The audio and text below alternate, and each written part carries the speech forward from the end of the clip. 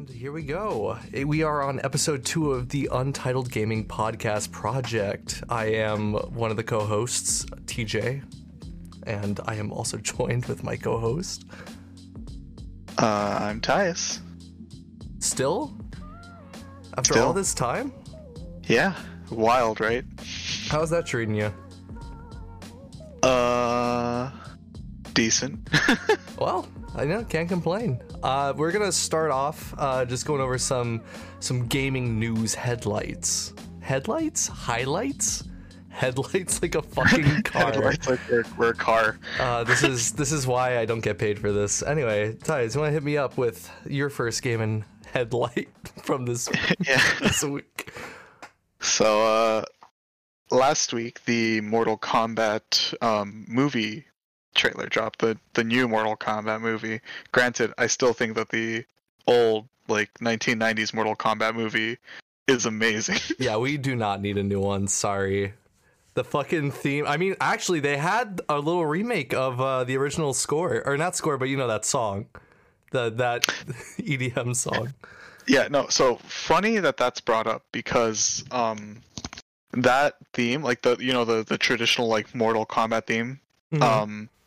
That's actually never been used in any of the actual games or promotional material for the games. That is a missed opportunity. That song fucking slaps.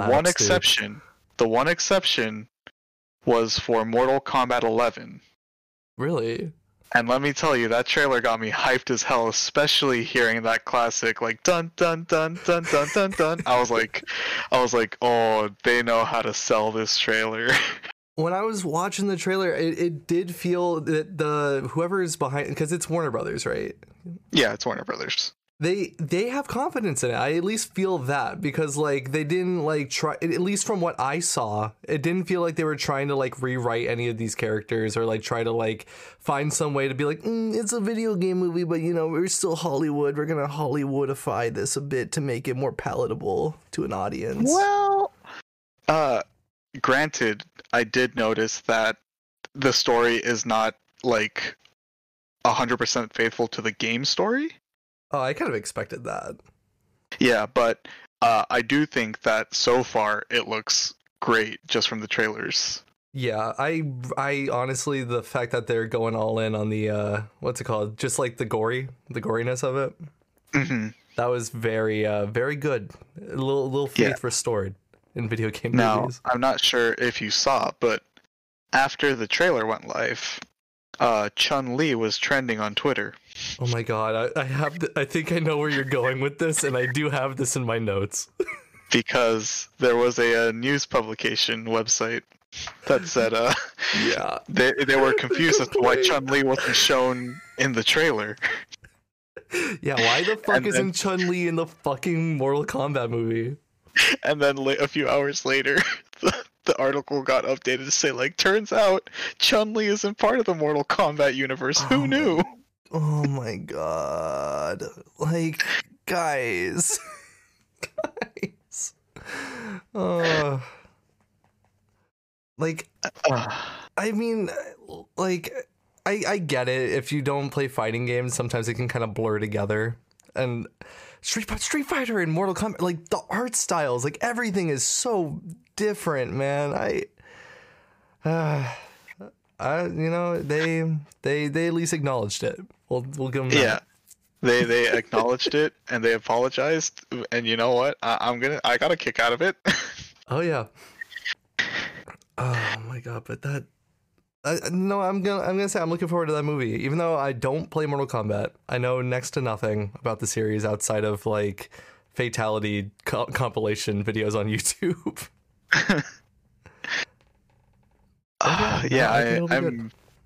I'm also excited for it. I think it looks great. Second thing that I saw was people are suspecting that Metal Gear Solid, Silent Hill, and Castlevania are going to be getting reboots or remasters. Oh, I thought you were going to say pachinko machines. I was going to be yeah, probably. No, because I remember looking it up, and apparently Konami has not sold the license, but let other company is letting another studio do something with these licenses for these games. Oh, really? Okay, well that's, I mean, like, I don't like Konami. We could do a whole fucking podcast talking about how I feel about Konami. But like, I guess this is better than nothing as long as like the studio has experience, and they don't just hand it to like whatever fucking studio they handed off Contra to, that like new Contra game that came out.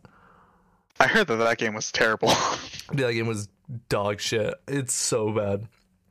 But hopefully an experienced studio that can like at least output something, some quality. I'm begging Konami, come on.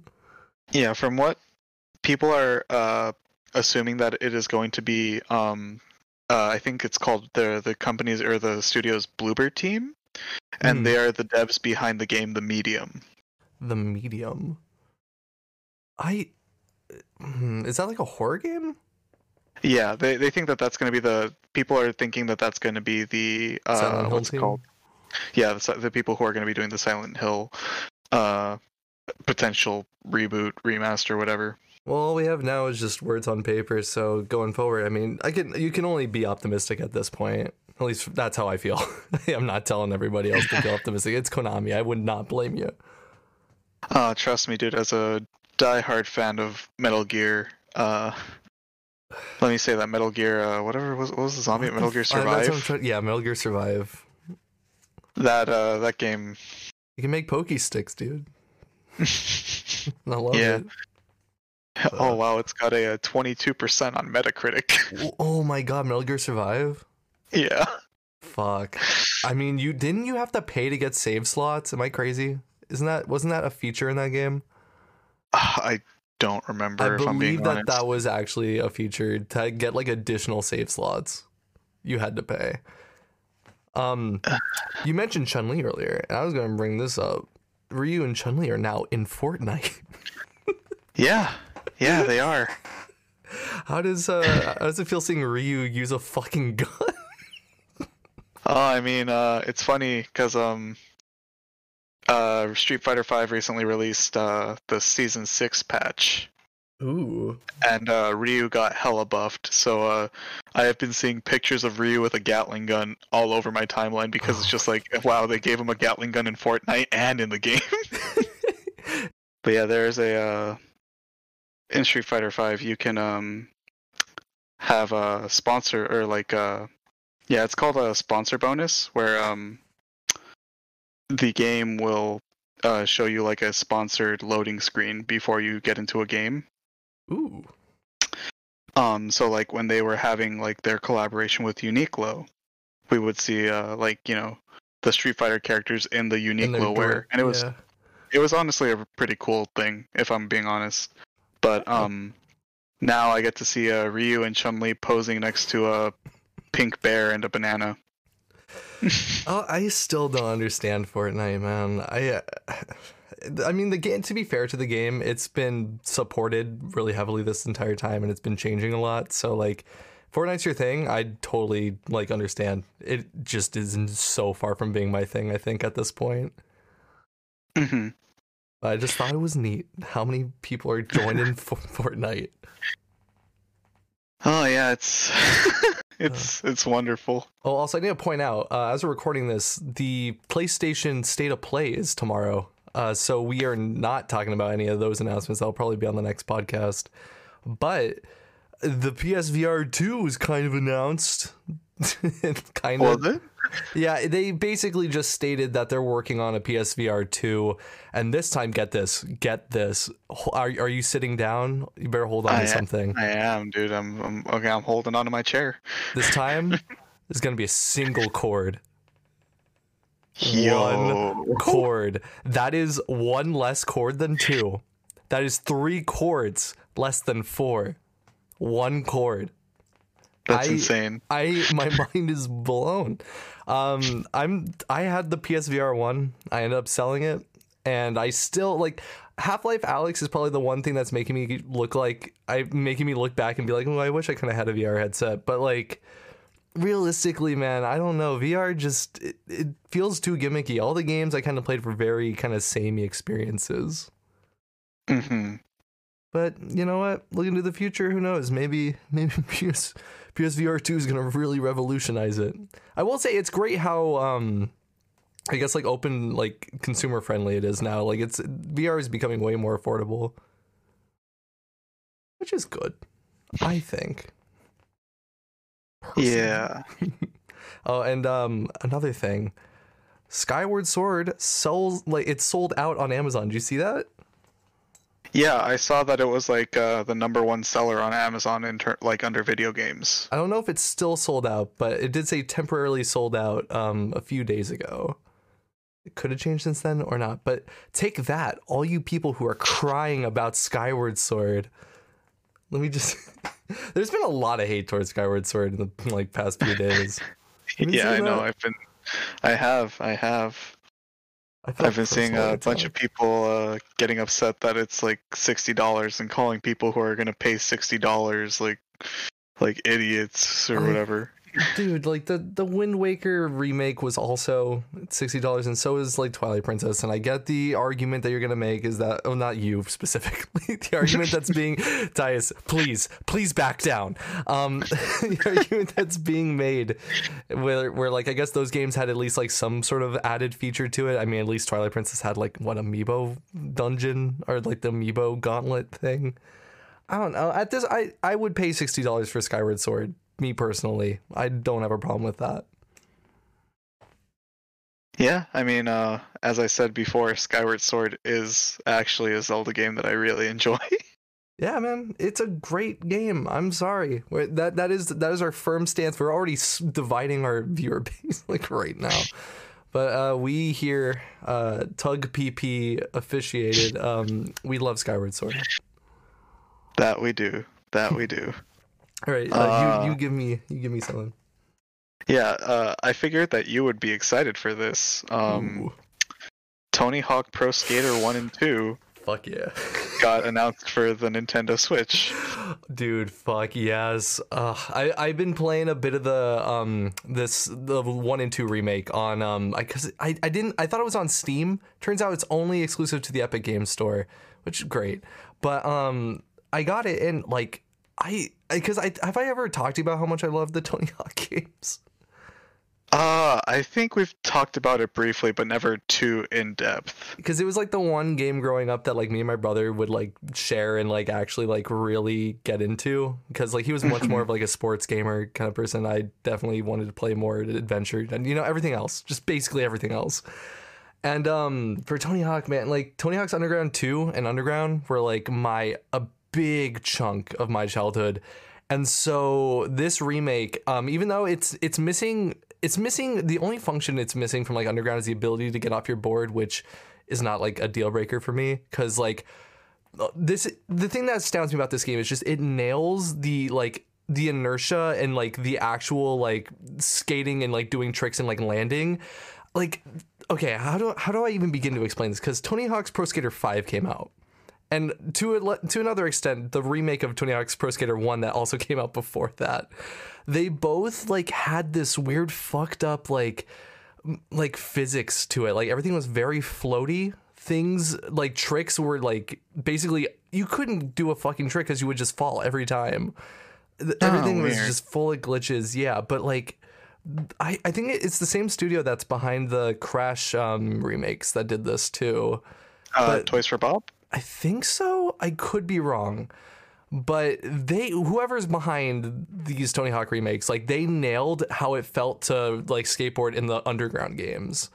But like it's all the maps and like content from 1 and 2. It's amazing. If anyone who's like new to Tony Hawk or just somewhat like casually interested in the Tony Hawk's Pro Skater games, I could highly recommend just starting with these. Or well, this one game. It's 2 games in one. Again, it's fucking great. The only downside is you can't play as Spider-Man in this one, but it's what it is. Yeah. Tony Hawk's Pro Skater 2. I owned that one, and I also owned Tony Hawk's American Skateland on like the Game Boy Advance. Oh And I God. remember my cousin made fun of me because I would call it a SK8 land because I didn't realize that it was supposed to be Skate Land. Oh my God. I think I had the version for the DS of Skateland. And like I remember just being disappointed because like it didn't feel like the one on the PS2. I was like, Mhm. this ain't it, Chief. Sorry. What's your uh, next one? that was pretty much it for Ooh, me. I got a few more. So let me Go hit ahead you. and Let hit me me hit with you up with them. one of these. Do you remember the acclaimed BioWare epic MMO? Like not quite MMO. It's like that Destiny kind of MMO esque not like first person. It's third person. I'm fucking this up. Anyway, Anthem's dead. Anthem's dead? Yeah, Anthem is officially dead. They have pulled all support from the game, and they're gonna start diverging their team to work on the next Mass Effect. Really? Yep. So sorry to anybody who is really into Anthem out there. We'll pour one out for you. Oh, hey, yeah, that got announced 11 hours ago. Yeah, man. I like the thing because I didn't give a shit about Anthem. I'll be honest. Like I've never really played any of the BioWare games. I'm kind of starting Knights of the Old Republic right now, but like Anthem never really interested me. But the thing that bothers me just about this is just the nature of like studios like kind of putting all this hype and energy behind like a game and then they rush to release it and then immediately like they just drop it when like the player base just immediately plummets because they like aren't doing a good job. You know what I mean? Yeah, I remember seeing Anthem, and the only thing I thought when I saw like the trailers for it was I was just like, oh, this just looks like Warframe or Yeah. Destiny, but with like plants. Yeah. Yeah. I mean, literally. I mean, because like there's people that play Destiny. I used to play Destiny, and like I will say the first person like gunplay because it's Activision and Bungie. It feels good. It that has that going for it, but like I just don't know what Anthem really had going for it. Nothing about that game really stood out to me personally. Hmm. If you liked Anthem, I again pour my drink out to you. I will respect your taste in games. I just man, Anthem it really just represents the current state of games starting up with all this massive like commercial like you know all the big commercial push behind it, all the hype, and then immediately when like it's rushed out the door and full of bugs and people drop out, the company then is like, okay, no, put it. I don't want to play with you anymore. Fucking cue the Toy Story 2 meme. Yeah, I feel sad for all four people who play this game. Oh God, call them out. Um, okay, and my last actually, well, yeah, I think this is pretty much the only last like gaming headline that I want to talk about. Illinois is talking about banning violent video games again in 2021. We are still fucking having this debate. uh, Apparently, if you're caught, according to this bill, because it hasn't gone through, they're trying to go ahead and outlaw it again. And if you are caught selling violent video games, you'll have to pay a penalty up to $1,000. Like, guys, come I'm on. just saying, you can literally download it off of the internet. Yeah, yeah. I mean that unless like I don't know, you have to download a different Steam client when you live in Illinois. You gotta use a VPN. You gotta use a Surfshark or Nord if you want to play GTA 5. Yeah, it's just like it's so annoying. And like I was reading up on the article, and it always says the same thing. According to the American Psychological Association, in a 2020 resolution, there is still insufficient evidence to prove a link between violent games and violent behavior. So, yeah, if we're just going to keep going in circles and ignoring the actual issues and things that we can actually put towards the community to, improve mental health or like help kids that like need actual fucking like help. Yeah, I just looked it up, and apparently this whole thing came about because there's been an increase in carjackings in Oh Illinois. my god. Are you like, yeah, I learned how to hotwire a car from GTA. Yeah, that's it That's for exactly sure. what I was gonna say. I'm like, literally ask anybody who plays GTA. Like, I'm sure like literally like 1% of the people who play GTA know how to hotwire a car.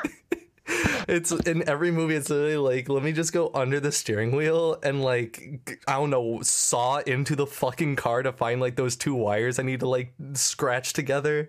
Yeah, I'm just gonna tap them together and boom, I got the car. Like, what the fuck, dude?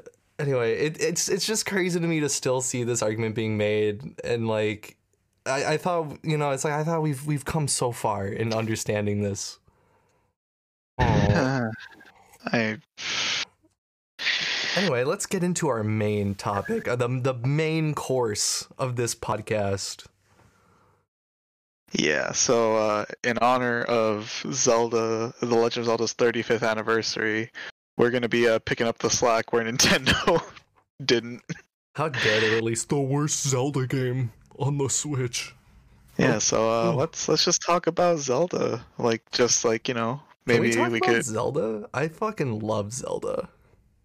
I do too, man. Yeah, we decided it'd be fun to go over our favorite mechanics, innovations, and stuff throughout the years. And you know, there is a lot. I honestly, when I was thinking about it, I was like, oh, well, you know, there are things that I very much like about Zelda, but they built the groundwork for like a lot of systems in 3D like action games, puzzle games, adventure games, dare I say. Yeah, definitely. Anyway, why don't you get the ball rolling on this? Let me hear one of your faves. So one of my favorites, and this might be a bit of like I don't know how to describe it, like maybe an unpopular opinion, but Uh oh, we already got a bunch of those. I'm actually a very big fan of the what are they called? The Oracle games, Legend of Zelda: Oracle of Ages and Oracle of Seasons. Oh, I mean, I Um, honestly I've never heard really bad things about them. I own them, but I haven't beat them. yeah, no, honestly, those were like I guess my first introduction to Zelda, but they weren't the first Zelda games that I beat. They were just the first ones that I remember playing. Like my cousin owned both of them, and I didn't really know what was going on. I didn't know who Link was. I didn't know. I was like 2 years old when the games came out, or like 3 years old maybe. Basically, your baby. Basically, I was baby, but I thought it was really cool, like the whole dungeon mechanics and whatnot. I thought like just the idea of like solving puzzles to get further inside was really cool. Oh yeah. Um, and then like as I got older, I got the games myself and I looked into them and I thought it was really cool that they had like a non-linear story in a sense because when you beat one game, you're given a code and you Mhm. can put that code into the other game and it'll the second game that you play will be considered like the one that you play or like the second part of Link's story essentially and like there will Right. be characters from the first game that you played in the second game. So it doesn't matter which one you play first, though, right? No, it doesn't. Oh, that's cool. And another thing that I really liked about them was how they were intentionally designed differently. So Oracle of Seasons was meant to be more combat focused, Mm. and with that they gave you know, more I guess like kind of weapon items for you to use. Oh, I see. Uh, and Like a then boomerang of sorts, or a arrow and bow. they actually don't give you a bow and arrow, but What? they do give you they do like both games for example had the boomerang, but Okay. only Oracle of Seasons had the upgraded boomerang, the magic boomerang, which you could control and actually like deal damage to enemies with. Oh, okay, that's great. Just lock that one in the action game. Yeah, and then the Oracle of Ages was more puzzle based. Oftentimes in Oracle of Ages, you would see items that essentially, if you saw this set piece in a dungeon, like in one of the rooms in the dungeon, you'd know like, Mhm. oh, I have to use this item to solve it. Right. It's like Zelda in Um, general. yeah, And I would say that Oracle of Ages had a lot more of these types of items. Oh, okay. Like there was like the switch hook, which kind of functioned similarly to the hook shot, Mm. but when it grabbed onto something, you and the thing that you grabbed would switch places. Whoa, that's cool. That never fucking came back in anything. What? Yeah, no, that's like that was one of my like favorite items to use. I thought that was like a super super cool mechanic. That sounds cool. Yeah, the Um, only Game Boy one I think I played was Link's Awakening. yeah, I actually Link's Awakening was the most recent one that I've played because I ended up buying it on the 3DS a few years ago. This was before they announced the Switch. That was how I played it. Yeah. Yeah, I played it before the Switch port came out. Um, Still haven't gotten around to getting the Switch port, but I have it. It's pretty solid. yeah, I've heard that it's good, but I heard that it's very much like exactly like the Game Boy Color one, Yeah, I just can like see it that. looks nicer. The thing is like I think for me personally what I would have wanted from it was I wish it controlled more like Link Between Worlds. Hmm. Yeah, because it still has a bit of that like 8 directional kind of thing. Although that I guess the Game Boy version didn't have that either, but it's more you know, it's more similar to the gameplay of the Game Boy, which it's fine. Yeah. Also, in both what's it called? In both Oracle of Ages and Oracle of Seasons, you could get a different animal buddy, and that was great. Oh, what the fuck? There was Dimitri the Dodongo who could swim. What? You get a friend Moosh the Dodongo? flying. Yeah. You could have Dimitri the Dodongo, Moosh the flying bear, or Ricky the boxing kangaroo. I like how they kept to at least like one actual Zelda animal, and then the rest are like, fuck it, flying bear. Yeah, it's like Moosh is this big old bear with like these two little wings, and so like he can kind of hover over like groups of like like holes. Yeah. Um, and then what was it like? If you held down his like hover button, he would like charge up like a butt slam and just like crash down on the floor and deal a bunch of damage. That sounds like fun. I only vaguely remember these things because, funny, as a kid, I had all the Zelda manga and I read the Oracle manga for like I think there was a separate one for Ages and Seasons. Yeah, there was. Yeah, so I read both of those. So that was like my exposure to that game or those games. Mhm. But yeah, what about you? What's one of your I favorite guess innovations? I guess if we're on like hot takes and unpopular opinions, Oh yeah, and I only said I that my opinion was unpopular because like some people see it as like, oh well, why did they split the game in two parts and oh, were there originally gonna be like 3 games or is that like a conspiracy? no, there were originally going to be three games. Okay. Yeah, that part is true, but then they Also, just those made games it. are made by Capcom. Yeah, they were. Good job, Capcom. And then you made Minish Capcom Cap. also made a. Hey, I love Minish Cap. I know. Okay, well, I say I love Minish Cap. I've literally only done like the opening part of Minish Cap. I have it on what's it, the Wii U Virtual Console, and on my, well, I guess it's technically pirating if I admit that, but anyway. I'll move on. I'll move on to my unpopular opinion. This is gonna be way more unpopular than yours, I think. I'm gonna give a little bit of praise to some motion controls for a little bit. So the specific, like, look, I get the jankiness of some of the sword combat in Skyward Sword for a lot of people. Personally, I didn't have that much of an issue. My issue came more from bomb bowling than anything. That's like where my motion control struggle started happening. But as for things I really enjoyed with motion controls, I loved fucking flying the loft wing. Like, I really wish in Skyward Sword there was a lot more to do in the sky because to me, like, and also this is coming from someone who really enjoyed the plane mini game in Wii Sports Resort. So like, I really love the idea of using the Wii remote and like you just kind of envision it like whatever you're flying and you just kind of tilt it the way you would as if you like you're holding a toy of it. You see, Um, I was gonna jump in and say I actually hated the loft wing, let's but fucking the go. reason the reason I hated it was because there was nothing to do in Yeah. Skyloft. No, that's one of the biggest fucking things that I hated about that 100. Like it was a missed opportunity. And like Skyward Sword's linearity like is one of the main critiques of that game, but honestly, like if they had like a big open sky and like that's how you travel to these things. I mean, it's technically how you travel, but if it was bigger and you had more of like a bigger like Wind Waker is essentially what I'm trying to say. Yeah, no, But I 100% agree with that because Wind Waker is my favorite Zelda game, yeah. and like I love the Great Sea, even though I know people hate the Great Sea to death Yeah, I because hate the it's Great Sea. empty or Let's whatever. fucking go.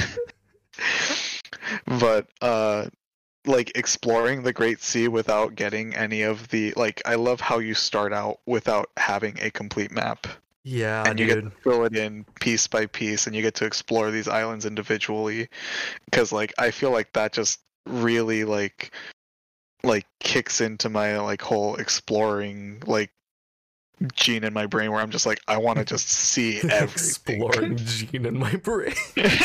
I don't know how to describe it, man, but I will like say, Breath of the Wild definitely brought that back. oh my Breath god, of the yes. Wild fucking mastered like open world exploration. I agree. 100%. Really quick, going back to motion controls, the second thing I was going to talk about is controlling and also like okay, I already see some criticisms with this coming up, but I liked controlling the little beetle. I liked flying it around and doing the silly little bump into this or cut like this like vine. I thought it was fun. I guess it's just a similar thing. Just I like the feeling of almost like I have a little remote control little buddy. Uh-huh. Yeah, for me, I feel like the first couple of times it was really cool. And then like, after a while I was just kind of like, okay, I'm gonna use this to pick up a It's a bomb and gimmick. drop it onto an enemy. Cause like the enemy's like over a pit or like on the other side of quicksand. Yeah, and the thing is, I 100% agree with you on that. Like, it just gets repetitive, and yeah, no, like I can't ignore that. I just think, in terms of how it felt to fly it, I enjoyed that, and it made me feel good. Oh yeah, Um, I think it was a really cool innovation. Like in my opinion, I thought like the first time using it, I was like, dude, this is gonna be my favorite item. Like the future I'm of never Zelda gonna is want to here. use it. Yeah, the future result is here. And then afterwards, I was just like, I'm gonna use this beetle to drop another bomb. Yeah, no, I mean honestly, like I'm trying to think of like ways that they could have implemented it to do like different, more interesting things, and maybe that's it. Maybe they just got lazy and they're like, okay, well we have this tool that we can just kind of use. Maybe just I don't know, do the same thing over and over again towards the end because you don't really know anything else to do with it. Cut a vine, maybe Yeah. cut some vines. Um, the last my last motion control like thing that I love, and like I don't think this one's as controversial. It was introduced with the 3DS remakes, and that is gyro aiming. I really, really enjoy gyro aiming, and I think I've talked to you about this when we talked about Monster Hunter. But like, I'm somebody that really does like the gyro sense for like not like all like I don't want like all my look controls to be like gyro, but when I'm aiming and like taking a shot, like I find it to be a lot more accurate for me. And like going back and doing things I think of specifically, just like what it's in Majora's Mask, and I think it's on the Romani Ranch. Do you know what I'm talking about, the like arrow game, or like when you're on like Uh, horseback, or like are no, you not talking about horseback, the one where you ride around and you shoot the what's it called? like the targets. And then You also there's shoot the the one where targets you're of the fleeing. aliens? Yeah, there's also that. The gyro for me just like made that so much fucking easier. Really? Okay, because for me, I guess it's different because I get around a lot using the public metro, Oh yeah. and using gyro controls on that is not fun. Oh no, that makes sense. No, that totally makes sense. Yeah, so for me, I've always kind of like hated gyro aiming. Hmm. Not to say that I don't get like why would people ever want to use gyro aiming, because no, I get it. Like, for some games it does feel good. Like I did use a little bit of it in the Ocarina of Time 3D remake. Hmm. And I tried it on Splatoon. Wasn't really my thing. You take that back right now. I've never claimed to be good at Splatoon, and I'm not saying that I'm like my word is law. Oh yeah, no, each to their own, man. I am not the end all be all. I'm not trying to gatekeep. Yeah, no, because if I remember correctly, what was it? I think a lot of the like competitive Splatoon players actually use like gyro aiming. Yeah, they compared a lot to just like using mouse in like a first person shooter. Yeah. It's just added, like, it's like slight added precision, and like I'll admit, like, cause I got like a pretty what's it called? Like my leg shakes a lot, and you know if I'm playing a game, I rest my like controller on my lap, so I'll always have issues with that every now and then. Like if I have to really focus, I'll have to lift my controller. But I've had my instances where I'm like, oh my god, this is like really bad, and like my leg is shaking, and I can't like keep the shit still, and it looks like I'm like playing in an earthquake. But like just for me personally, I really like how the gyro made a lot of the stuff that I had issue with just with the N64's. Like I guess the frame rate really did make it slow, but like even just it's a lot of like the primitive heart, like primitive, I mean, it's, you know what I mean, it's old, and the first person gameplay is a little bit laggier than anything I'm used to nowadays, so it adds a bit more of a struggle, but the gyro really kind of redeemed it. Anyway, share with me another of yours. Oh, I got arguably the hottest take in the world right here. I am not ready. So, have you ever played The Legend of Zelda: The Phantom Hourglass? No, I played Spirit Tracks. This was a Spirit Tracks household. Oh wow, you never played Phantom Hourglass? Mm-mm. Okay, well, I know that a lot of people are very vocal about how much they hate the Temple of the Ocean King. Oh God, I know next to nothing about this. So, you find the titular Phantom Hourglass. Ooh. Towards the start of the game, and there's this temple called the Temple of the Ocean King, and it's cursed. And so while you stay there, your health gradually depletes. But if you have the Phantom Hourglass, so long as you have time in the hourglass, your health doesn't deplete. But, you know, that as you sounds run around, like the most fucking annoying thing I've ever heard in my entire life. Go on. As you go through the game, you get what is it? You get more sand for your hourglass and whatnot. But one thing, so people hate it because pretty much after every dungeon, you have to go back to the what's it called? Sorry, blanking out here. You have to go back to the Temple of the Ocean King, and you have to go deeper and deeper into it. Oh God. There are also phantoms that if they see you, they will attack you and just one-shot you. Oh my God. What the fuck, dude? Like, I already have my issue with like timer mechanics in games, which I don't even understand how like Majora's Mask is my favorite Zelda game, when like that game is one big fucking timer mechanic. But like that just sounds like I'd have anxiety the entire time. You see, one of my favorite things about it is as you get more items, you start being able to open up like little passageways and little shortcuts that you can utilize. And there were also sand refills that you could pick up along the way. Right. And then like once you got to certain like I guess like base floors almost, you could set them as like a fast travel point, and you would be teleported to that floor using however much time you used on your way to get there. So say like it took you like 2 minutes to get to like the 10th floor. Mm-hmm. Then when you got to that base floor, mm-hmm. then it would end up being that you could sacrifice 2 minutes of your time and be teleported to the 10th floor. Oh shit, that's actually pretty cool.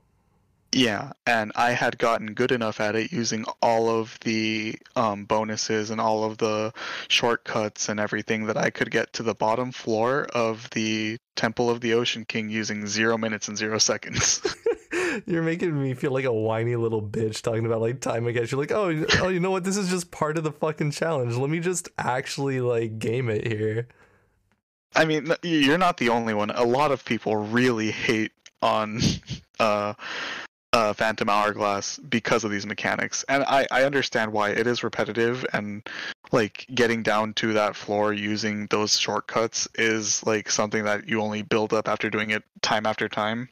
Mm-hmm. And I guess the only thing that I can say is mainly the reason why I enjoy it is because like maybe it's just built into me. It's like why I enjoy playing fighting games and practicing the same combo 17 times in an hour or something like that. God. No, I think that makes sense for you. That actually makes like a lot of sense. And not like, oh yeah, that's totally you.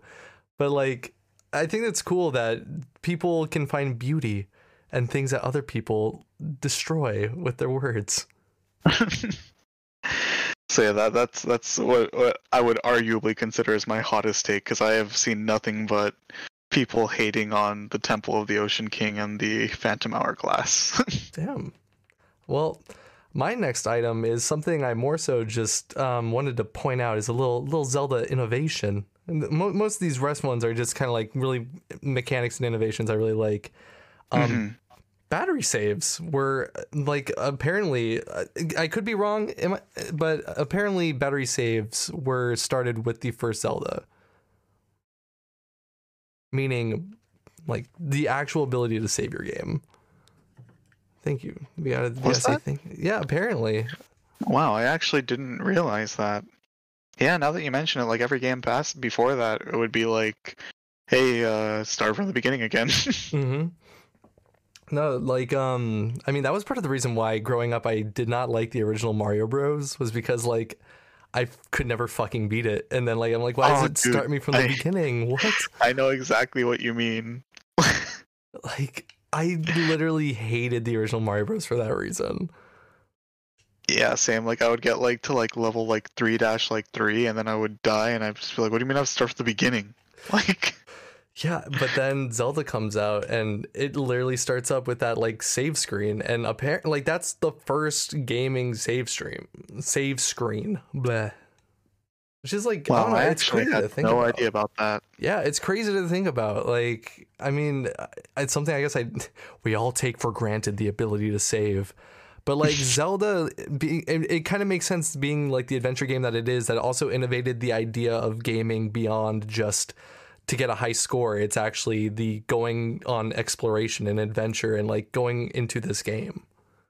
I also appreciate how Zelda 1 was one of the first games to do like a new game plus with the second quest. That's also true. That like just also more games need to do that. I mean, I feel like New Game Plus has been a pretty accepted staple in modern games, but like just I like shit like that, like little mirror modes, or like being able just to do like all the different master modes. Yeah, definitely. But yeah, I mean that's honestly all I had to say. I was shocked when I found out. I was like, oh yeah, battery saves were literally something that started with Zelda, and now it is like one of the most important features of a game. Yeah, like it's funny because, you know, we, like you said, we do take that for granted a lot of the time, just because like it's become so normalized, and it's just like, oh yeah, every game has a freaking save system. Yeah. Like, why wouldn't you have one? Yeah, you'd be fucking crazy to have a game with no save, unless I guess that's like the main feature of your game. But even then, like, yeah, man, like if gaming, I mean, I'm sure at some point someone else would have invented saving, but like, holy shit, man. Like, up until that point, games were just, oh yeah, get the high score, or oh yeah, it's like you just keep playing until time runs out. Yeah, or we're just gonna make the game hard as shit, so that way it'll be worth like $40. Yeah, the perceived longevity of a game by just making it really, really fucking hard, but it's only like 4 levels. Yeah, it's just like we're gonna throw literally everything, including the kitchen sink, at you. Oh god. And then once you finally beat the game, you'll be like, "Oh yeah, that was worth $40," even though it was just like actually like 20 minutes of gameplay. I really got to commend Zelda for this. Thank you, Zelda. I bow. I tip my hat. Anyway, hit me with yours. You're next. Another innovation that I like. Well, this isn't really an innovation. This is just something I want to point out. I mean, I know that Zelda 2 gets a lot of hate, but no. Here it goes. the little crouchy, the little jumping like pogo stick stab came from that game, and I love that move. The most fucking rewarding like not rewarding feeling, but just like the best fucking like what's like ASMR for like a gaming like impact feel. It's essentially what I get every single fucking time. It's just the feedback from that move just, feels good. Like I'm like trying to think realistically, like would that even be a reasonable thing to do as an attack, to like jump down with like your sword under you? I mean, could be, no, never. Could be pretty effective. Just pin them to the ground, you know. Like that. You're not gonna bounce back up though. You can't just do your little hops. Yeah, like I know Zelda 2 gets a lot of hate, like I said, and rightfully so in a lot of cases.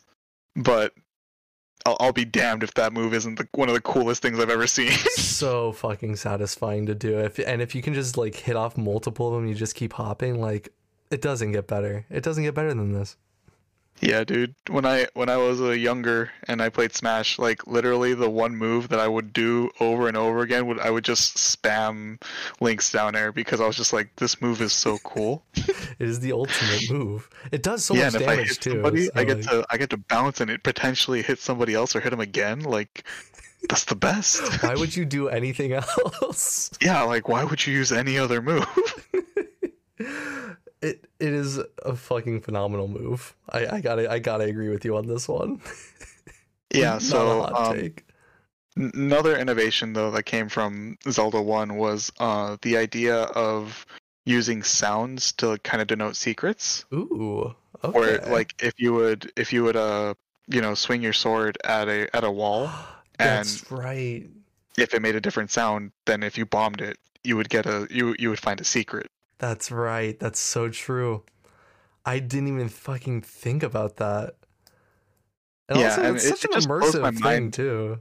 Yeah, it blows my mind that they thought of that, like even back then, because like it's just like, why would you do that? Like it like that hasn't been a thing before, but like just the idea, just the thought of like, oh, like maybe because the wall is like hollow behind it, so like it's not gonna have as like deep a noise when you hit it.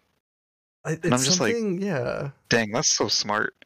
Yeah, man, it's something Zelda does extraordinarily well, and I think it's why its longevity is proven. I mean, like the ability to be sucked into a world and like the immersion of it. Let me tell you something. Immersion is not waiting fucking for a train in your big space MMO or whatever.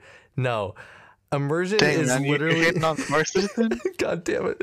We'll hit on Star Citizen on another podcast. I'm here to feel good about Zelda. But like immersion is legitimately like you're exploring the world and using like what you logically would do if you were there. It's almost its own form of role playing in a way. But like, yeah, if you're gonna look for like secrets in the wall, you would just naturally think to like, oh yeah, let me check it. It's that experimentation with the world, I think, that adds to immersion in a game, and that ability to like question, oh, what if I did this, and then actually be rewarded for questioning that. I think that's the biggest thing that adds to immersion in a game, rather than waiting. Because I think one of the coolest things about that is that it like just figuring that out, it encourages players to do it more and to try to like, oh, like how else can I experiment? And then there's just like, oh, if I use a candle on these trees, they burn, and then oh look at that, there's a hidden staircase here. Like I wouldn't have thought of that, and now it's just like now I'm gonna burn down the entire forest. I was really about to say like Breath of the Wild took that one wild, and then they realized they opened Pandora's box, and like we fucking just tore that game apart. Yeah, but I mean, I also think that was something that was so cool that you could even go as far as interacting with the trees, cutting them down, like even in the I don't remember the Great Plateau. Mm-hmm. When you come across the old man's like little hut, or like his little cabin, I guess, and you learn about like the cooking system and whatnot. Yeah. You have to get across the other side of the gorge, but there's no way to get across. And so you can cut down a tree and use it as a bridge. And I was like, dude, that is genius. Like, again, it's immersion in the way where the world itself, like, you look around and you actually, like, the game doesn't just straight up, like, tell you. You just put two and two together. You look around and you think to yourself, could I possibly do that? And then you try it out and the game's like, yeah, dude, you totally fucking can. Yeah, I think, like, I could go on and on about just, like, how great Breath of the Wild is, because, like, that game made you want to experiment with everything. Yeah, man. I still, to this day, just the community behind that game and the shit people can fucking do. Oh, my God. The trick shots. All the fucking Dude, when people do, like, trick shots. Yeah, when people just, like, shoot an ancient arrow and then they do the double bomb, like, launch, and like they fly along with their glider, and then like after like 2 minutes the bomb hits a guardian and like just instant like hits it to go even further, like hits it in the eye. I'm just like, how do you even, like, what level does your brain work at to do that, dude? Fucking incredible. I mean, it's pure skill. I don't think they're hacking. They fucking do it over and over again, and they experiment, and that is what makes the game fucking immersive. It's incredible. I love Breath of the Wild. I can go on and on about how fucking good Breath of the Wild is. But instead, I'm gonna go on about my next favorite innovation, and I'm trying to think. I don't know if Zelda was necessarily where this originated from. It could have been something else, but I'm mainly thinking about this just because I'm thinking of DS games and like Wii U games. But the second screen inventory was so fucking useful. And I know you didn't have a Wii U. I'm aware. I'm aware you didn't have a Wii U. But having the second like screen inventory in like Wind Waker and Twilight Princess made like the management so much better. And also, it made the water temple so much fucking easier. For the 3DS version? Yeah, definitely. And it really just kind of bums me out that we're probably never going to get that like double screen experience anymore. Mm-hmm. But and the other thing that kind of bummed me out too is just that, like, because this isn't a big nitpick. I love Breath of the Wild. This is not me being like Breath of the Wild is worse because of this. But that game was originally being developed for the Wii U, but it doesn't have that feature on the Wii U version of the game. Like, there is no gamepad functionality. I don't even think you can use it as a map, which is weird because on the tech demo that they showed off, like originally for Breath of the Wild, they did show the gamepad being used like a map. But it is what it is, and it was a nice innovation, and you know what? To be fair, in Breath of the Wild, the inventory management, I mean, I would say the only thing I don't like about the menu, like, management in Breath of the Wild is having to press, like, pause to eat something to heal, like, really quick. It's like Skyrim, dude. Yeah, I mean, it is. It legitimately is. So, like, I really can't complain that much because, I mean, I fucking love Breath of the Wild. So it's like a minor criticism, but like I would hope in Breath of the Wild 2 maybe like some way to make like maybe a food hot bar or something. I don't know. You want this to be Final Fantasy? Yeah, man, I want it to Just be give us a Final hotbar for Fantasy. everything. You have Yes. to play Breath of the Wild 2 with a mouse and keyboard. Yes. Oh my god, give me all my fucking hotbars now. Anyway, hit me up with another. I need another. Another one. Let me look through my notes here. Uh, let's see. Okay, I talked about bombable walls. I talked about the separation of Oracle and Ages. The I separation. talked about or of Ages and Seasons, not Oracle of Yeah. Ages. Separate. I talked about the Temple of the Ocean King. Gotta say, I just love how Zelda uses musical instruments. Yeah, dude. I definitely can agree with that. I did not know what an ocarina was until I Yeah, I played found out that Ocarina of Time. ocarinas are South American. Yeah, that's true. Yeah, I remember when I was in, I believe it was Argentina. Mhm. I bought a clay ocarina. It's not like the 12-hole type that is in Ocarina of Time, but this was like a little 6-hole ocarina. But I just thought I was like, damn, like if I had never played Zelda, I wouldn't have known what the hell this is. Right. No, that's like it's so cool that it's able to kind of like open up that cultural like the cultural experience that way. In because did you play Spirit Tracks? A little bit. I never beat it, Yeah, I but I never have beat it played it. either. I played a bit of it, but because did Phantom Hourglass have an instrument? No, it didn't actually. Oh, because in you know where I'm going with this, the instrument that's in Spirit Tracks, you know what it is, Yeah, right? the pan flute. The pan flute's so cool. That was like one of my favorite things was the fact that like you actually blew into the DS microphone and then you actually had to like move it on the screen to like play the different notes and everything.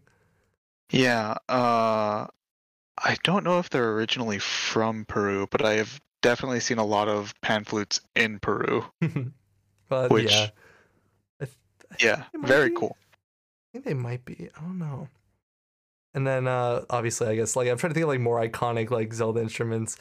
You could literally just list all the different instruments used to play the Windfish song in like Link's Awakening, but there's also like I mean the harp.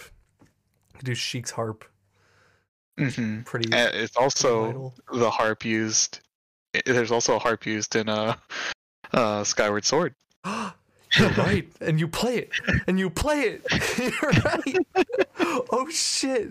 That went over my head. I totally forgot that there's a playable harp in Skyward Sword. Holy shit. That's so cool. Fuck. I'm trying to think of like more instruments. I mean, literally Majora's Mask, there's all the different like when you wear the mask and the instrument changes. So you got like Oh the my god, that horn, also the brings me back drums. to like one of my favorite side quests in Majora's Mask, which is the milk bar side quest where you have to don each mask and you each play a different part Oh of my a song. god, yeah. Make me want to fucking cry. Uh, I, I mean, that's another thing. I guess I didn't have this written down, but like Zelda's ability to tackle like mature themes in like this fantasy like childlike setting. I guess if that makes sense. Like in my mind, there is like no game that tackles like grief like fucking Majora's Mask. Can I think of one? At least off the top of Probably my not. head. There's Yeah, off the top of my nothing. head, I can't. There's nothing that like makes me actually like feel it. I can like I don't know what it is. The atmosphere of that game, the music, the fucking tone and setting it sets. Like I feel exactly what that game wants me to feel. I think one of the most wild things is how the different characters each respond to, I guess, the fact that they're going to be dying. Like specifically like in Clocktown when the what's it called?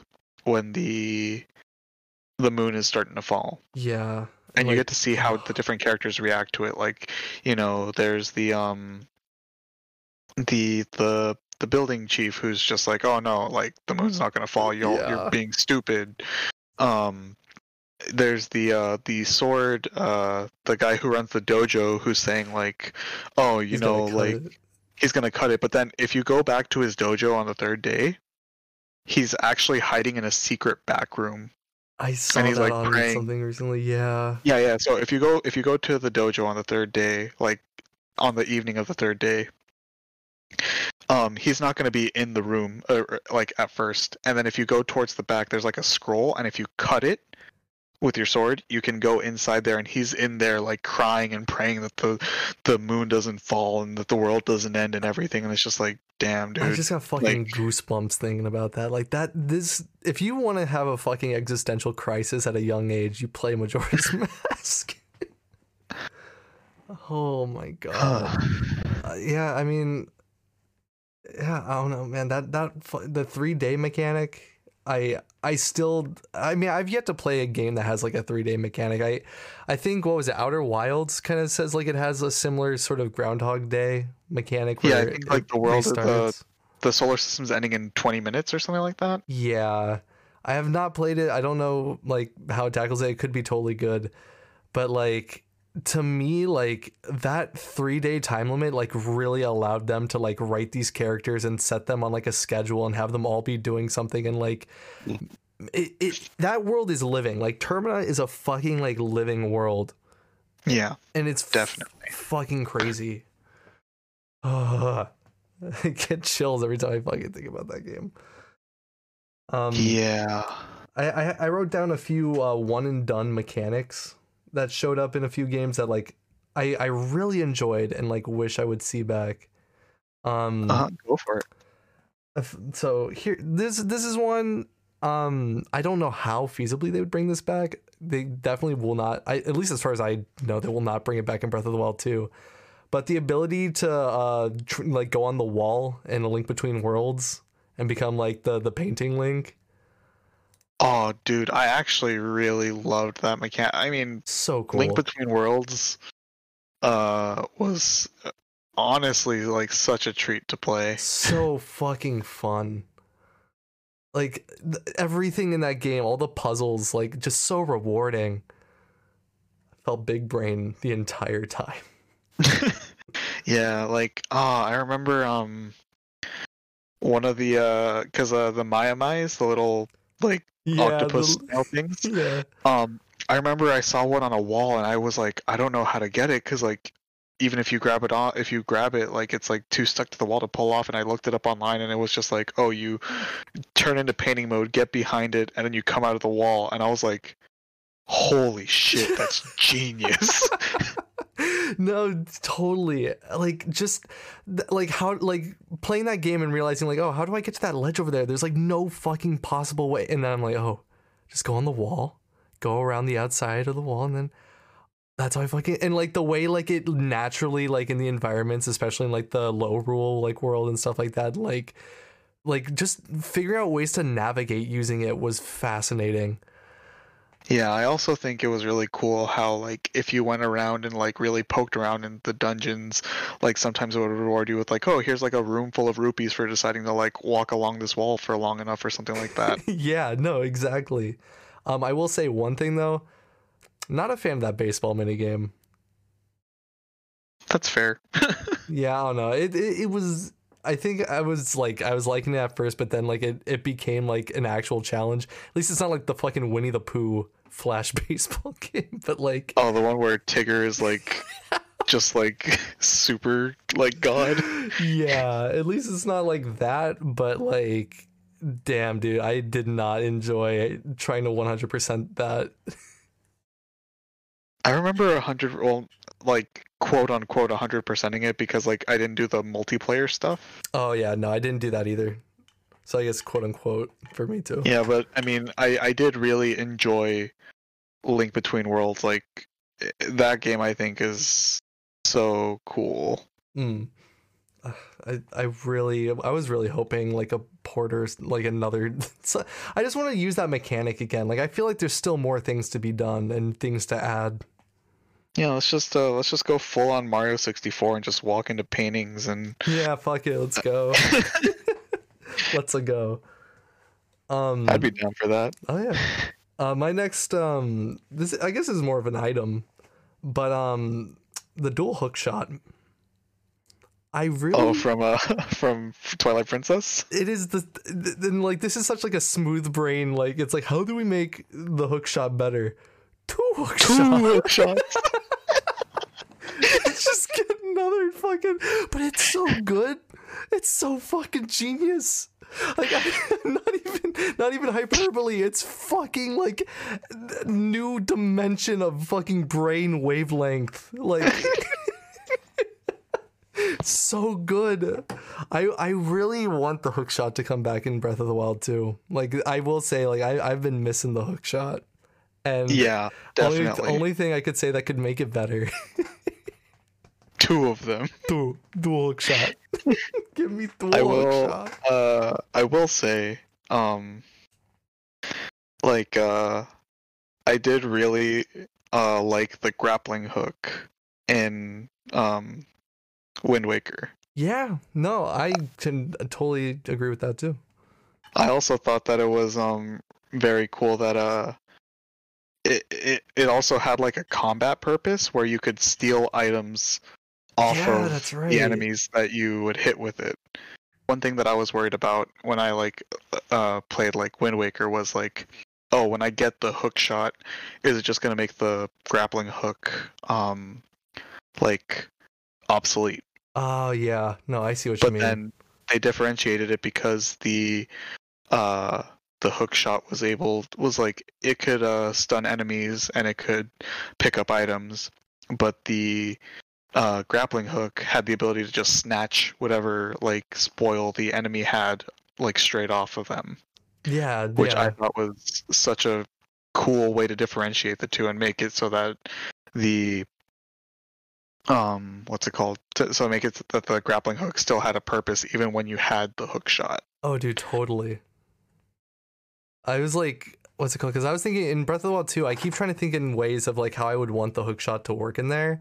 But I more and more feel like, I don't know if like, in terms of Breath of the Wild, like their universe, I feel like a grappling hook would almost like feel more at home, but I don't know how the Switch would handle like rope physics. You know what?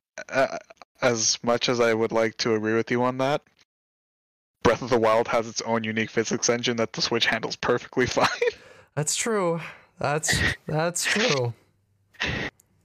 And I know we're talking about the Legend of Zelda right now, but Monster Hunter Rise existing. God, dude, the fucking wire bug, you got me going. I'm gonna fucking flip my chair. I'm thinking about that wire bug. Let's just have a Monster Hunter collab where we get to use wire bugs in Breath of the Wild. Breath of the Wild 2 is literally gonna have the wire bug. You saw Link's arm, that little like green extension. Yeah, we're getting wire bug. It's happening. I'm telling you, man, you made a mistake having a podcast with me because I'm gonna find a way to make it Monster Hunter related every week. I have literally no issue with that. So that will just inevitably succumb. Let's go. Did you have any other innovations, mechanics? Well, in terms of like, I know you brought it up earlier, but like, I really love the way that the motion control works for Skyward Sword in terms of the combat. And I know that that's a very unpopular opinion, and I know we kind of went over it last week, but just the way that enemies will actually guard your attacks, like, and like the way you have to think about how you want to slash your sword and everything, to me was just one of the coolest things to feel. Like it felt like, in my opinion at least, it really felt like this is like the way that Zelda is like moving forward. Like this is the future of like sword-based combat in video games. No, I could see that. Honestly, for me, I felt the same way, where just by having every enemy have that like that read where like they like start guarding like where your sword's going, Like, it made every encounter feel important. It didn't just feel like I'm just going through a bunch of faceless pawns to get to an end goal. It really felt like, oh, I got to think about this and how I'm going to approach this person. Yeah, and like the bosses also like having like different ways you have to fight them. Granted, some of them are like, it's the big glowy eye. Monsters Inc. No. Yeah, but like there's also I don't remember the name of the boss, but that golden boss that had 6 arms. Yeah, the one that does the weird little baby chuckle before it fucking dies and made me feel really weird. Yeah, but like when you use the whip to snatch one of his arms and you grab his sword and you start beating him up with one of his giant swords, I was like this is the fucking that feels pretty good. Oh my this God. is the future right here. Yeah, because like I always, whenever I hear people talk about Skyward Sword, they're like, "Oh, you just wiggle to win" or whatever. I'm like, I feel like they're talking about the fucking Wii Sports sword game. Because, like, the Wii Sports Resort had that, like, I don't know if you've ever played it. It's, like, I think it's called, like, Sword Challenge. And it's, like, you have to, like, you go from point A to point B on rails. And, like, yeah, there's a bunch of Mii's coming at you, right? Yeah. Like, that one, you can, like, every now and then, like, it'll block you or whatever. But, like, you just kind of correct it and block them. But, like, you can wiggle to win that. Yeah. It's a little bit more complicated with Skyward Sword. All right, all you people claiming to just wiggle through Skyward Sword, that's not true. You lie. I know. I was there. Oh yeah, another it's not really an innovation, but I think one part of the Zelda universe that often goes underappreciated is the multiplayer Zelda games, namely Four Swords Adventures and Triforce Heroes. I was waiting for this. Oh my God, I own Triforce Heroes. Oh, dude, I do too. Then you understand my pain as well. Yeah, the fact that we're like 2 of the 4 people in the world that own Triforce Heroes. Like, it fucking bums me out because I legitimately think that game is like good, and that like the idea of like dungeon crawling, like Zelda dungeons in a multiplayer setting is so good. Yeah, I remember at one point I had 2 friends who I played it with, and we got like through a few dungeons, but like after that like initial weekend they just didn't want to play it anymore, so I was like, oh well, I'll try going through it single player, and I was like, this is complete ass. No, literally felt the fucking same way. And then like I tried like trying to find partners online was like taking forever, and then like when you did find somebody, like they would just like not be good, or the game would just like lag way too much.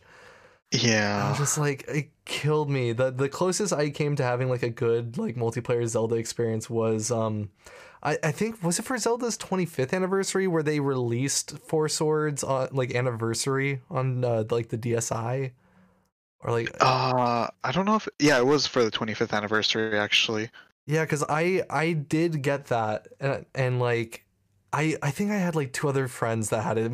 We weren't ever able to have like a full 4 party for it, but like playing that was so fucking like incredible. And like I really wish there were more games that lent to that, like that cooperative dungeon crawling puzzle experience. I mean, I'm sure there are games, but like Zelda specifically does it so well. Like, come on. Yeah, definitely. Because speaking of the anniversary edition, that was the one that a friend of mine and I we rode the same school bus every day. Oh yeah. We both he was the one that told me about it, because like at the time I wasn't really going on the internet a lot, so I didn't know about like all these gaming news and everything. And he told me like, oh, you can get Legend of Zelda Four Swords on the DS, like the DSi and the 3DS for free, and I was like, what? Free Zelda? Yeah, and so I got it, and like every day in the morning when we would go to school, we would play it together. And so cool. I just thought it was like one of the coolest experiences. Like we would be competing to see like who got the most rupees, and like we would coordinate like, oh, I'll get this item and you get this item so we can clear this puzzle and do this, and like, oh, let's do this dungeon next. And I love the multiplayer for both those games. Yeah. Because like when Triforce Heroes worked, like it worked really well. Oh my God. I fucking like, also like the emote system was funny, and like all the different like costumes and how they actually affected gameplay was smart. Like I'm sorry to people that shit on Triforce Heroes. The only problem is you just never got a full party to play with, and that's probably why you don't like it. Yeah. God, dude, because it's literally Link Between Worlds multiplayer, but like co-op, like Link Between Worlds co-op. Let's pitch it like that. Yeah, it's such a fun game when you have two other friends to play with. Yeah, I always wanted what's it called? The Four Swords that was on GameCube, but obviously that needed the Game Boy adapter. So that Oh, you think that's bad, dude? You ever heard of Final Fantasy Crystal Chronicles? Oh God, didn't that one also require it? Every player needed their own Game Boy Advance with the Why? Game Boy Advance player, Why would and they do this? the game itself is so much fun, That's what but I it hear. costs so much to play. I heard because the remake, there was a remake on Switch. I think it came out already, but like I Yeah, was and it's hearing ass. some criticisms. Yeah, yeah. I was trying to be nice, but so it's ass. Yeah, it's like, Damn, dude, that sucks. because like, before when you used to play, it was like couch co-op, Yeah. but now with the new one, um whoever is the host is the only one who proceeds through the story. What? So if you want all four of your friends to go through the story, you have to do the same like level essentially 4 times in a row. Oh God, what the fuck? I no, that's lame. That is lame. Yeah, I it's a was shame because game is great, but that sucks. Yeah, just like I mean, yeah, that's like the reason why I'll probably never play Four Swords on GameCube. I know my old friend Nathan, he has it, but like we could never play it, and like it just it looks like fun. All the gameplay I've seen of it looks like fun, but yeah, it's one of those games that because I'll never fucking buy like 4 Game Boy Link cables, and I don't even think it works on the SP, does it? That like cable, I think it does. does it? Yeah, I'm like, because I'm looking at my it has SP a and link like cable. it does have that port, but like I don't know if it would like plug in because then it blocks the I mean, depending on the size, I don't know. Maybe it would fit. I just haven't I'm like seen it used with it. I'm almost fairly certain it does because I do have a friend who is like obsessed with Crystal Chronicles. Ooh. Shout outs to you, Dalton, if you're listening to this. Because he has actually gone out and like whenever he sees that any place is selling like the Game Boy Advance adapter, he'll buy it. Oh, that's smart. I mean, yeah, it's good. It's good to just have. Yeah. So, yeah, if I'm not mistaken, I'm fairly certain it works with the So you're saying there's a Game Boy chance. Advance SP. I'll be able to do the tingle tuner also. Oh, dude, I never understood how the Tingle Tuner worked, and Me I still neither. don't. Me neither. I wrote down in my mechanics thing, I had the Game Boy Link cable in here, and I was like trying to think in terms of like if they ever brought a sort of mechanic like this back. First of all, don't make it exclusive like through a cable and you gotta buy shit. But maybe add some sort of feature that you can use with the Nintendo Switch Online app. Like the thing that I loved about Wind Waker HD was the Miiverse post bottles that you could just come across on the sea. That was one of the Oh, I didn't know great. that was a thing. Yeah, dude. In Wind Waker HD, if you were connected to Miiverse and like online, you could come across like messages in a bottle, and like they will have like people's Miiverse posts. That is amazing. It was fucking incredible, and it would be so cool if in like Breath of the Wild 2, if you're using, because like I think in Splatoon 2 you can use the mobile app to like do like essentially Miiverse posts again. But like if you could do that for Breath of the Wild 2 and like leave like little like I don't know like little messages and stuff like that, almost I guess it's almost Dark Soulsy in that way, but like that'd be so fucking cool. Yeah, definitely. But yeah, that was one of my favorite things about that Wind Waker remake was like literally like as I'm exploring, I'll just come across like somebody's shit post on my way to like the next dungeon. Oh God, they got Yeah, I mean, find some function for that. I never experienced it because I didn't have a Wii U, but and I haven't played a lot of what's it called? Sorry, I haven't played a lot of Splatoon Oh or yeah, Splatoon yeah. 2, but whenever I come across ship posts in the like little lobby area of Splatoon 2, definitely brings a smile to my face. I like God, dude. Miiverse was one of the coolest things, and like I wish more. I wish Nintendo would bring back some sort of functionality with that. I guess the biggest issue is that like if somebody draws like a ship post or like something more Yeah, I guess that's exactly what for an adult. happened. Yeah, Yeah, and like, Nintendo is meant to be family friendly and for kids. yeah. I get it. I get it, Nintendo. Yeah, I understand, even if it is a little sad. Maybe someday we'll be mature enough to handle our another Nintendo social media platform. Oh man, speaking of Nintendo social media platforms, dude, me Tomo on the phone. Oh my god, I totally forgot about Mitomo.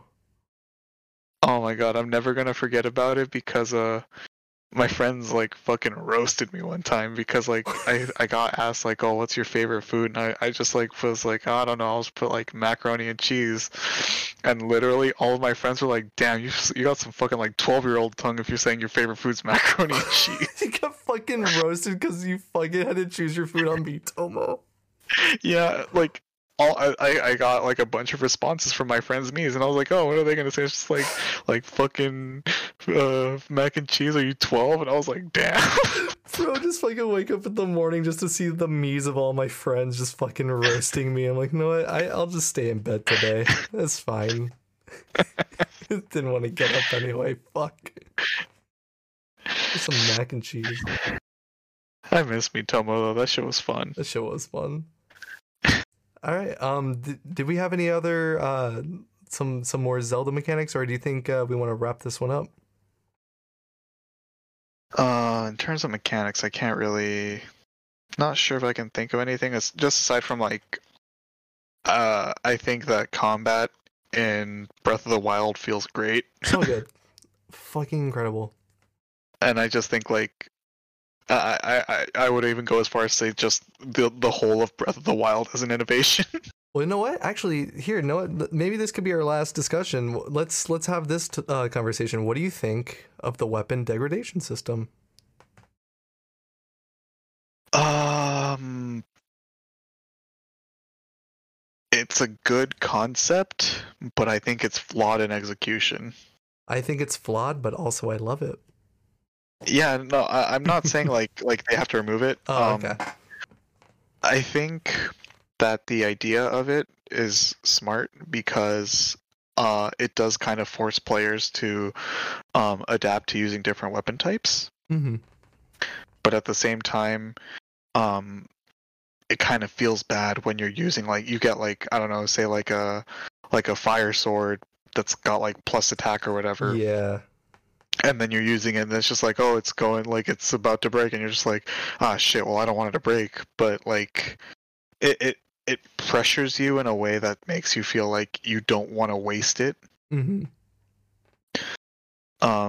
Even though, like I said, I think it's a very smart mechanic because it does it's what made me go to use different types of weapons that I wouldn't normally use, because I think when I first started playing I was just using like the one-handed blades pretty much. Mm-hmm. And then I found out like, oh, I actually love the way that like spear and lance weapons feel. Yeah. And I think that one of the biggest flaws with the weapon degradation system is like when you get one of the weapons that like the champions use. So when you get like Mifa's spear or Rivali's bow, Mm-hmm. it made me like, because like they were so much stronger than regular weapons of that type, and I used them and I loved them and it felt great. But then it's just like, oh, but it's gonna break, and I'm like, well, why do these weapons have to break? Yeah. Like, I think you can repair those ones, can't you? Or do those ones actually full on break? they can break, but then you can get you can have them be rebuilt by using like their base weapon and like some other material when you go to the town of like that specific town. not spoiling that town.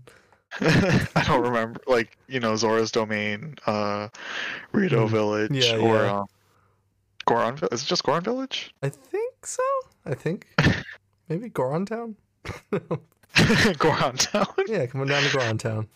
So I ended up like just putting those 3 weapons or those 4 weapons like as like display pieces in my house. That's literally, I think that's why I did too. Literally, because I was like, oh, I don't want these to break, and I really like these weapons, so I'm just gonna keep them here as like what could have been. Yeah, because like I'm sure as hell wasn't gonna fucking use them and break them. Like, yeah, so I would just end up going to like Hyrule Castle and like raiding that place for weapons and shields and everything, and then just like, all right, if I need anything else, I'll come back later.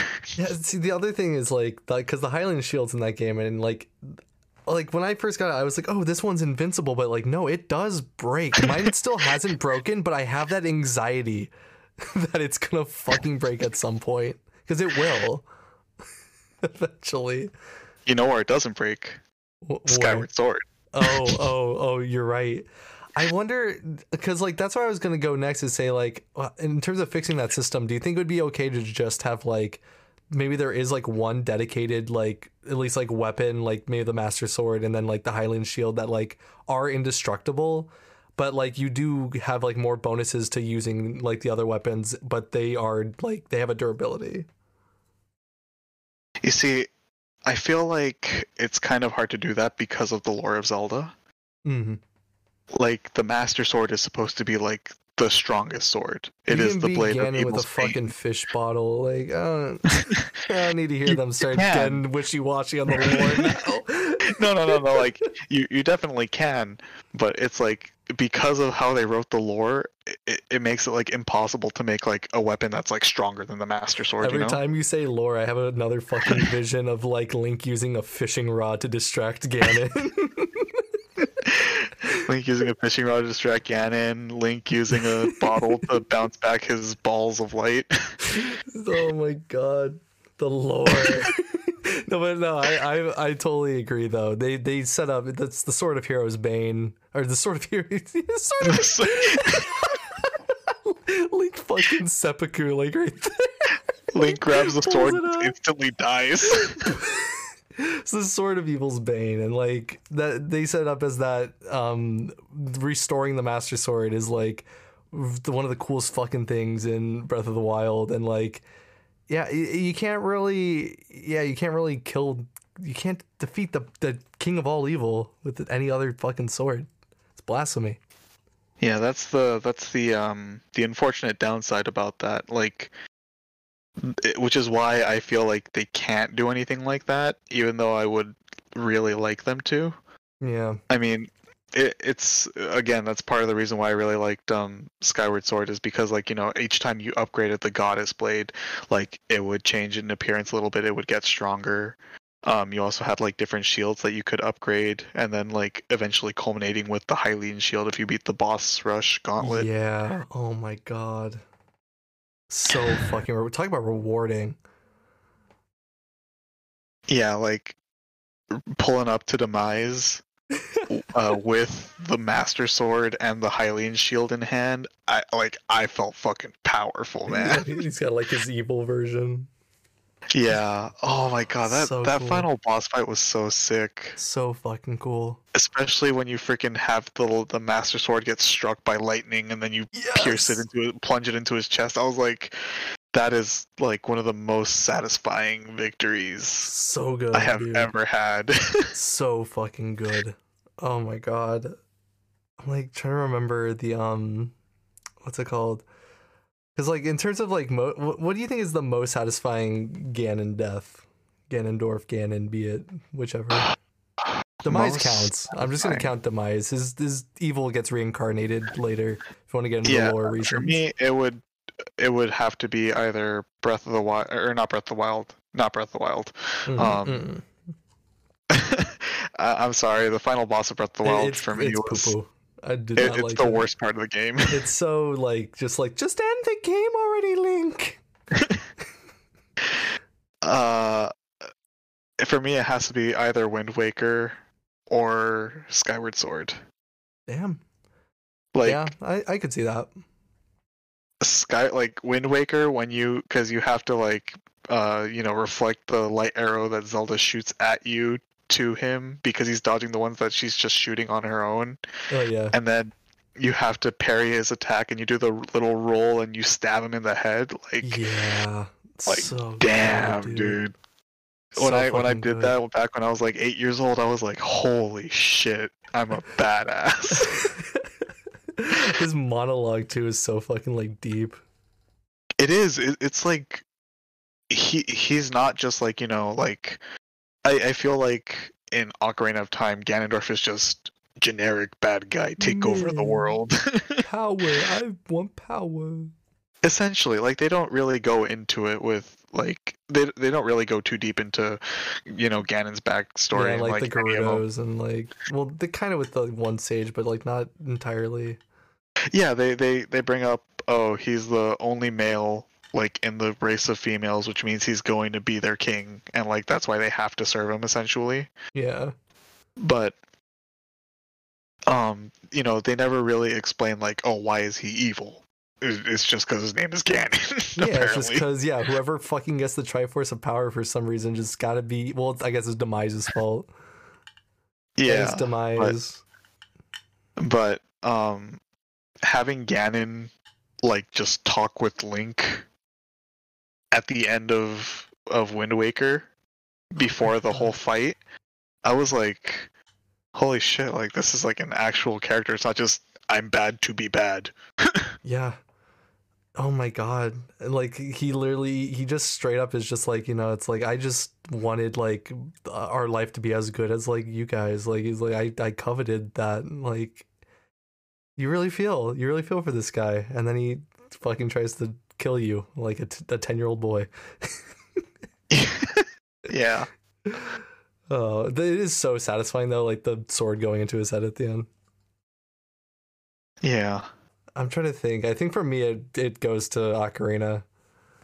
Like as like a boy playing Ocarina, going to the final boss, like when I thought it was done, and then like all of a sudden you start going, down the like castle as like with the timer going on, you're like, holy shit, like gotta get out of here. And then once it finally crumbles down, it's still not over. All of a sudden Dark Beast Ganon comes out, and you're like, oh shit, okay, we're still going.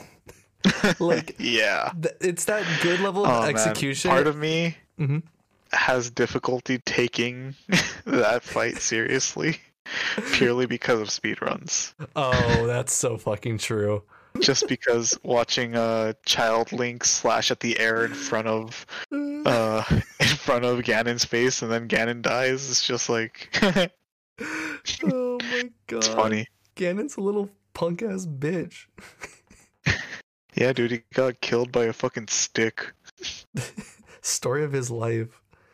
I feel like every game since that has kind of tried to like replicate that kind of structure of, okay, just beat up Ganon, and then he kind of dies. You got to do a little thing, and then Dark Beast Ganon actually appears, and then that's like your final thing. Like Breath of the Wild definitely kind of like, I gotta say, man, like that is one of the weakest parts of Breath of the Wild is that ending.